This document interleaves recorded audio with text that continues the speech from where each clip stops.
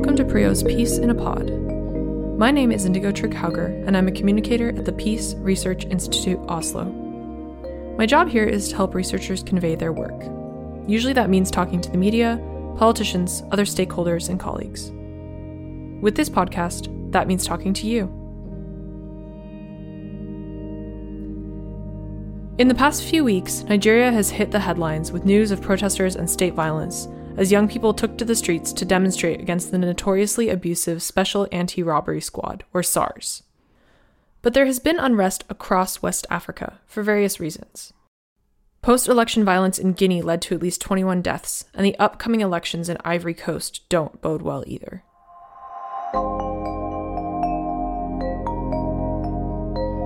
Today, I'm talking with two guests to try to understand the situation in West Africa a bit better. Norwegian African Bintu Zahara Sakor is a research assistant at PRIO. Her key research areas include political and economic development of sub-Saharan Africa, youth bulges, democratization, and nonviolent resistance. Zahara holds a BA in International Relations and a Master's in Conflict Resolution from the University of Essex. Currently working as a senior advisor at NAV Kongsberg, Liberian-Norwegian Lai Sakor is a freelance political analyst, and his research interest areas include political development and ethnic dynamics in West Africa. Lai holds a BA in political science from the University of Oslo. Welcome, Zahara and Lai. Thank you for joining me.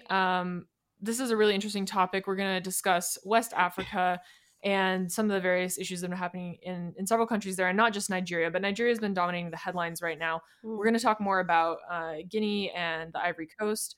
But first, Zahara, can you start us off with a little bit of a summary of what's happening in Nigeria, since that is what most of our listeners are going to relate to the most? Yeah, so basically what we experience across West Africa, in particular Nigeria, is a youth-led protest against a group called SARS. And just to give you like a bit of context about who SARS is a special branch of the Nigerian police force, which was created in 1992. And SARS were actually the SARS, which basically stands for the Special Anti-Robbery Squad. They actually were tasked to deal with one of the biggest issues faced by many cities across Nigeria, which is firearms and robbery. However, in the recent years, the population or the youth noticed how the SARS was actually committing a lot of inhuman acts and human rights violations, such as extrajudiciary killing, tortures, and other illegal activities which no one was taking accountability for. And this has led to a surge in protests, with various youth groups taking street and basically demanding more rights and more accountability from the government. However, the government did respond, but it responded later after basically using force against the demonstration, which has resulted with death of a lot of people, and also dozens have been also wounded in these demonstrations. So just to give you a brief context, this is what's happening there now. And the government has basically disbanded the group. However, we see that the issue is bigger than that, and the demonstrations are still continuing, but this is because of the economic situations and other political situations taking place in the region. And there's definitely an age element as well. It seems that there's a lot of young people involved in these protests, and the president has kind of been accusing these protesters, demonstrators, of threatening national security and asking these young people to stop protesting because they need to engage in a dialogue with the government. But understandably, there's a lot of resistance to that kind of approach because they have experienced so many years of this kind of state violence. So, Lai, it's not only Nigeria where we're seeing unrest, protests, and various violent and nonviolent issues. Can you tell us a little bit about the overall situation in West Africa? I realize that's quite a big ask, but there's certainly a lot of important things that haven't been covered in the media. So maybe you can summarize some of those things for us. Yeah, before I can start talking about other. I just want to underline one thing here about Nigeria. You know, when young people are protesting and demanding, their right, so we have to understand what is going on. So it it telling us that something is wrong somewhere. Maybe it is bad governance. Yeah.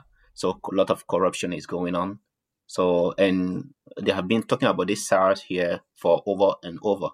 So it has been said that SARS is supposed to be dissolved early, but it never has happened. So, but I think this year, I think the president has to do something because SAR has demanded, they have 5 key demand. For example, immediately release for all arrested protesters, justice for all deceived victims of police brutality, and appropriate compensation for their family, setting up an independent body to oversee the investigation and prosecution of all report of police misconduct, in line with the new Police Act, psychological evaluation and retraining, and increase police salary so that they are adequately compensated for protecting lives and property. So these are their 5 demands. So hopefully the government has to come and accept it, because they say that these demands has to be approved before they are going back from the street. But yeah, in other part of Africa, West Africa, so there's election dispute in Guinea, and there's also elections coming on in Africa. But Guinea election in Guinea has been described as there have been a lot of tension in election process. For example, when we talk about election, is 3 things. Campaign before election and vote casting that day and result. But during the campaign, we have seen a lot of ethnic tension from the start of campaign to now.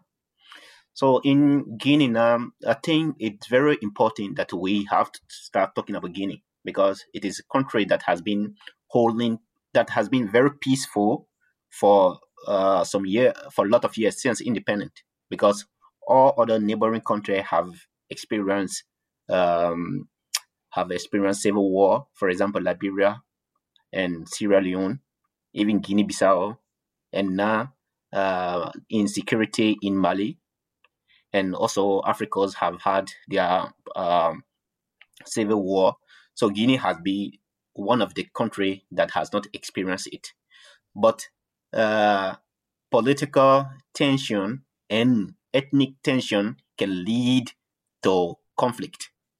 And I can say it can lead to bigger conflict than we have seen in other areas, because all these ethnic groups that combine in Guinea, you can see them in other countries. For example, you can see Fulani. Yeah, in Guinea, the opposition party led by former Prime Minister Cellou Dalein Diallo, and he is Fulani. And Alpha Conde, he is the current president, and he's seeking the 3rd term. So he is from Malinke or Madingo tribe. So if you see all these West African countries, you see these, not all, but most of these West African countries, you will see all most of these tribes. You may see Madinke or Malinke or Madingo in Liberia, Sierra Leone, and you can Ivory Coast, and then you see them in Guinea, you see them in Mali, you see them in Senegal, you see them in Gambia. So you can see also Fulani in all these countries. So it is very important that people have to come and work together to solve these problems. So, but Guinea politics is very different from other, because politics go in line with ethnic, because people are voting for their ethnic leader. It's like that they are voting for their ethnic leader, not for the party, not what the party stand for. Yeah, most of these people are voting. Maybe they have not gone to school. They don't know what the party program is about, but they are voting because of this party. It belongs to me. For example, Right. Yes, it's very much about loyalty and ethnic ties. Yeah, exactly. Zahara, maybe can you tell us a little bit more about these ethnic tensions crossing borders, and how people are supporting or not supporting different countries, protest movements, elections, and so on? Yeah, I think just to like reiterate what Lai said, I think that the ethnic dimension of this conflict or this tension is what might later on become a more bigger issue, because you have these various ethnic group living across these various places, and this can lead to people wanting to side with various like their own ethnic group. And if we see this kind of trend, we're most likely to see not only like internal conflict within, let's say, for example, Guinea, but we're most likely to see a regional conflict. So this is one of the reasons why I wrote a blog post which gonna basically try to analyze how this internal conflict within these specific country can lead to eventually a regional conflict. And I think that another thing that also should not gone missing is the current situation in this region is not only political turmoil and the issues of third mandate, but also we're seeing a lot of economic decline and a lot of other political issues such as terrorism, rising terrorism in countries such as Mali, Burkina Faso, and northern Nigeria. So I think that there is a various political and economic situation taking place there, and a lot of the youth, which constitute majority of the population, are actually they're fed up and they want change. However, there's a lack of change being observed throughout the region at the moment. So. Mm. As well, we see a lot of outside interest.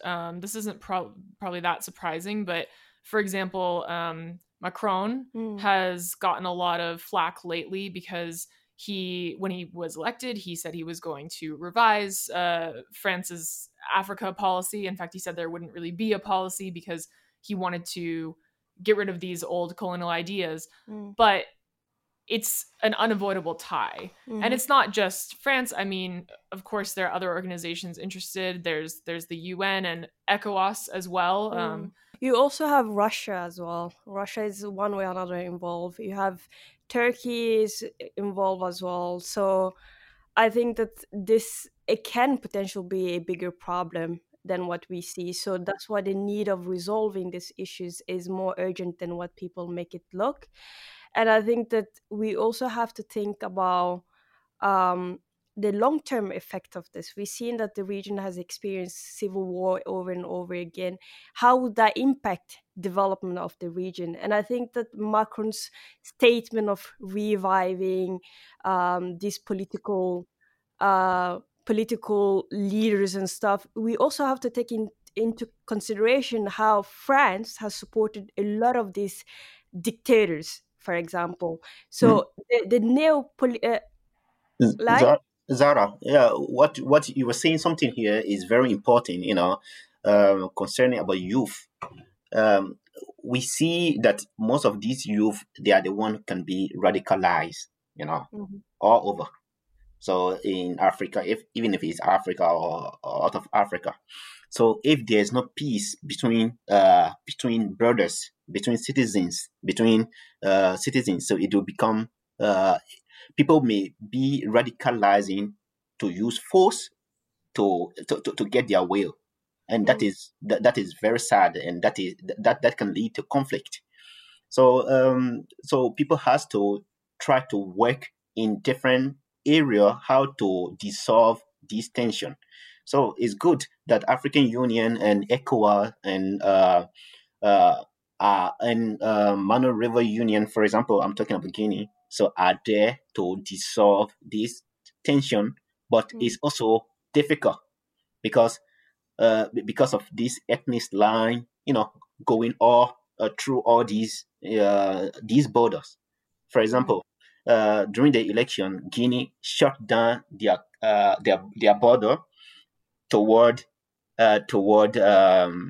Senegal, toward Guinea-Bissau, and toward Sierra Leone, but they did not shut down their border toward Ivory Coast and Mali and and Liberia. So there's reason why. Yeah. Why? So they asked the president. The president said that he was accusing uh, other countries to be meddling in their election. Mm. So so I think if there's no if the international community is not going there to support, it will be very difficult because it may lead to radicalizing a lot of these young people, like we have seen in other areas. So and the election in Africa is also saying the same thing. It's just like it's not just confrontation. It's not like a battle between political parties, but it's also a battle between ethnic line. Like for example, Alassane Ouattara, he seeking his third term. So when he's seeking his third term, so it becomes a lot of problems. So his party, mainly his supporter, people that supporting his party are mainly Jula and also the Northerner. Those are from North. While other candidates, they are Southerner. And it has been a lot of tension there, and people are killing each other, for political reason, but they are using ethnic to justify it. Zahara and Lai, you can add to this as well. But Zahara, first, how do you think the coronavirus situation has maybe exacerbated this even more? Do you think that is a factor here? Yeah, I think that's a big factor. Like, we have to acknowledge that most of these countries have actually been going through a lot of political and economic decline over years. And I can name like Niger, all these West or Central African places have actually been going through a lot of these issues. However, the corona situation we see has not just like worsened the economic situation. We also see that a lot of people are now fed up because, for example, let's take Nigeria, which is the most populous nation in Africa with around 200 million. And around 60% of this population is actually the youth under the age 25. And one of the trend we're seeing is that a lot of unemployment is among the youth. Youth are probably the most affected, and also women are the most affected by the economic decline. And we know that the corona, we can see from the global economic perspective that the situation with the economy around the world would get worse from starting from next year. We're already seeing the effect of corona now. But one of the things we're also seeing is that a lot of this government don't have not have the capability or the capacity to basically provide for their own populations. It can be education, it can be in terms of healthcare, and with a lot of them depending on external aid, we see that most of those that was sending aids to them with political attached to it, we see that a lot of them are, for example, France, they're very busy of taking care of the issues on ground now, as we see that most of them are also really hit by coronavirus. So this basically can be a really good opportunity for African leaders to take chance or opportunity to basically try and achieve a demographic dividend and political and economic development, or it can actually be a really bad situation where they don't take a chance of this opportunity, and suddenly what we see is actually a even more declined societies in terms of welfares, in terms of growth in every areas basically, and especially for women, they will be the most affected. And we're seeing that all around the world. I mean, there have been recent studies that show that women all around the world are suffering quite a lot. So yeah, I can only imagine. It seems like you covered quite a bit, but Lai, do you have anything you want to add there? Yeah, what I want to say is just like coronavirus is affecting Africa, economically, generally and economically. So creating job and getting job it has been very difficult. There are a lot of students that have finished with a good degree, with a paper in their hand, bachelor in their hand, but they are looking for job. There's the job opportunity that was there is no longer there, and now so most of these boys and girls are there without job, and they are trying to to force it to get something to eat. they have to pay for their horses. They have to pay for transportation. So it is not getting easy. It's getting difficult.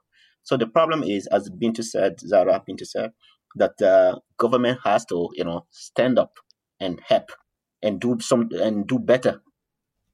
So I think the situation is not getting easier, but worse if there's not if they are not getting external supply, especially for the population, because when there is no job, when there is no market restriction on social contact, so it becomes very difficult to gain something. I just want to point two things, that the trend that we seeing, like with most African countries, especially the West African country, which is a combination of high population growth. If this continue with lack of favorable economic and political conditions on ground, we're most likely to see more conflict in the region, as we're seeing now, and also radicalization of youth, which will become another issue of terrorism. So I think that it is an urgent situation, and it has a global impact, most importantly. I'm unfortunately going to have to wrap this up, but I wanted to ask both of you, I mean, the elections in Guinea have already passed now, and unfortunately there has been a lot of violence, as we've already discussed. Many people have been killed. And then we have the Ivory Coast elections coming up quite soon. This podcast will come out on Thursday, so the elections are on Saturday. And I'm just wondering, have you heard anything from on the ground? Do you have any contacts in Guinea, for example? And what is it like there right now? So in Guinea now, so it is because the current president, Alpha Conde and Cellou Dalein Diallo, both of them, Cellou Dalein Diallo declared himself as a winner, and he said that he has evidence to support his declaration. But what was wrong here, he should never have declared himself as winner, because there's electoral commission that can declare a winner. Mm-hmm. But he don't trust electoral commission. He accused them for fraud. So, and then it become problem here. So, according to Guinean law, you cannot declare yourself as a winner. It is only electoral commission can declare you as a winner. So when he declared himself as a winner, so his supporter come out on the street, and then electoral commission said no, he did not win. Some days later, they declare Alpha Conde as a winner. So now, two persons in a country, all of them said I win. Yeah. So Cellou Dalein Diallo, he said he don't trust the election commission because of frauding, and he said he has been cheated in 2010, 13, 15, and this time he would never allow it to be cheated. So now, what I'm thinking now, his strategy is like this. So he want population to come out to protest until to oust the president, Alpha Conde. But Alpha Conde has soldiers, military, get power, So now it will be very difficult, because he don't want to give up, and Alpha Conde don't want to give up, and now it become too much tension. So I've been hearing and reading that it has been more than 20 people or to 30 people have been killed. Yes. But these are reports that cannot be verified, but it has been coming out that almost up to 30 people has been killed. And the fighting now, the battle now is not just in Conakry, fighting between protester and police is not just in Conakry. Because in Conakry, they have the opposition get majority in one commune that they call Ratoma.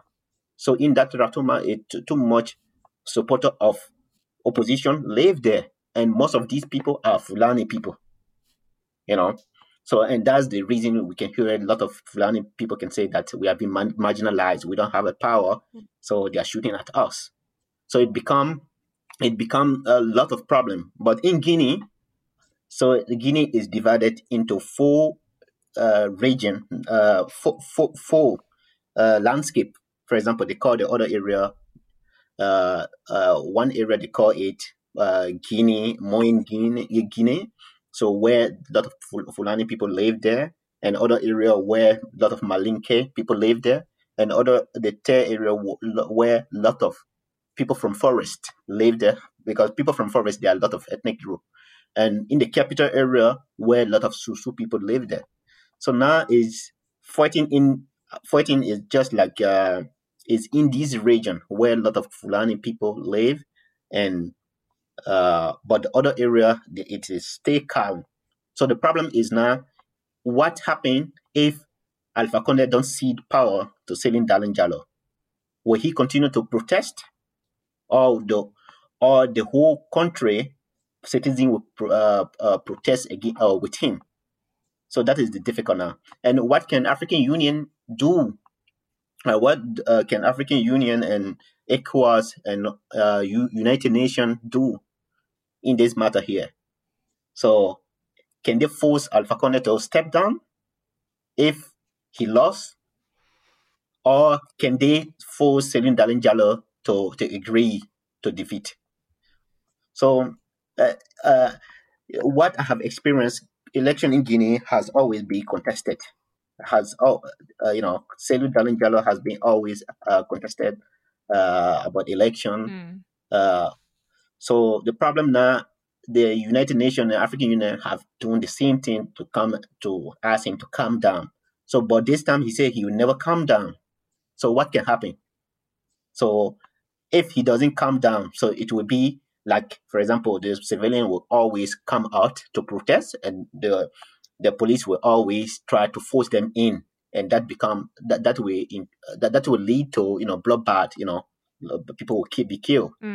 So, and that incident will lead to radicalization of young boys and girls. It is interesting that this has come to such a head, though, now, because as you mentioned, it has been contested before. He's contested results before, and disputed results before, but now it seems like people are really fed up. And so I guess that goes back to what Zahara was saying about coronavirus perhaps is one factor that is sort of leading to other exacerbating factors like economic ones.